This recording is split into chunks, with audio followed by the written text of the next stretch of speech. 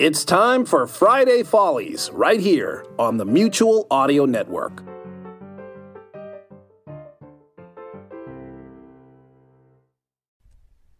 The following audio drama is rated PG for parental guidance. The Comedy Forecast Network. Let's dog ear this for now.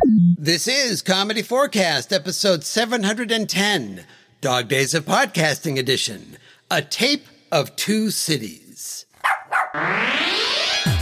Every August, the Dog Days of Podcasting event challenges podcasters to create a new show every single day of the month. Or at least as many days as they can. Comedy Forecast has been a participant virtually every year since the challenge began. During last year's event, we looked at one odd news story each day. And we're doing it again this year. Be sure to subscribe, so you never miss an episode. And, to hear all the content being created by everyone participating in this year's event, go to dogdaysofpodcasting.com. Thank you. Oh, hi there, Clinton here, and here is today's odd news story. When North Texas resident Karen McBride recently got married, she thought that would be the most exciting thing that would happen to her all year. She was wrong. After the wedding, McBride went to the Dallas DMV to update the name on her driver's license. Well, not right after the wedding. That would be silly. The office would be closed on the weekend. But let's dog-ear that for now and get back to the Department of Motor Vehicles. McBride said that the associate at the DMV told her that Texas couldn't issue her a license until she got that issue in Oklahoma cleared up. That doesn't sound good, but it also didn't sound familiar at all to the newlywed. In fact, she had only lived in Oklahoma for a few months back in the 90s. Oh yeah, I can dig it. Lots of crazy things happened in the 90s. Jelly sandals, Pogs, moving out to the heartland for a hot minute. Anyway, McBride soon discovered that she was the subject of a felony embezzlement warrant. Whoa! Was McBride a grifter? What was her heinous crime against humanity? The town of Norman, Oklahoma had issued the warrant because, in 1999, McBride had failed to return a VHS copy of the film Sabrina the Teenage Witch to the video rental store.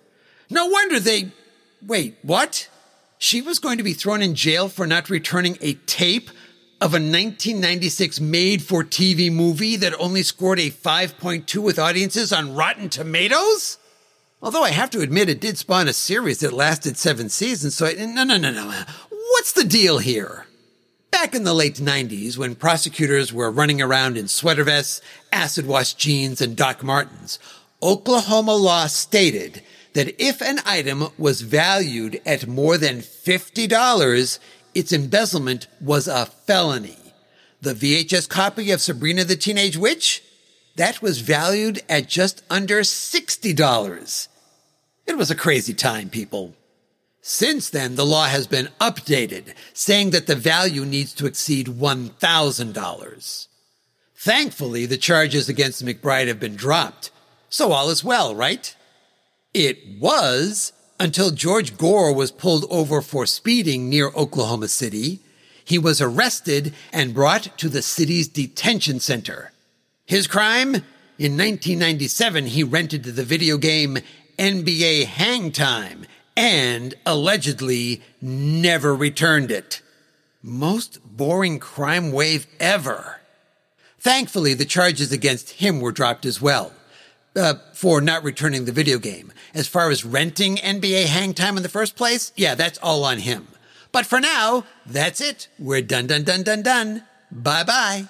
Episode contents, including story and music, by Clinton Alvord. Copyright 2021. All rights reserved.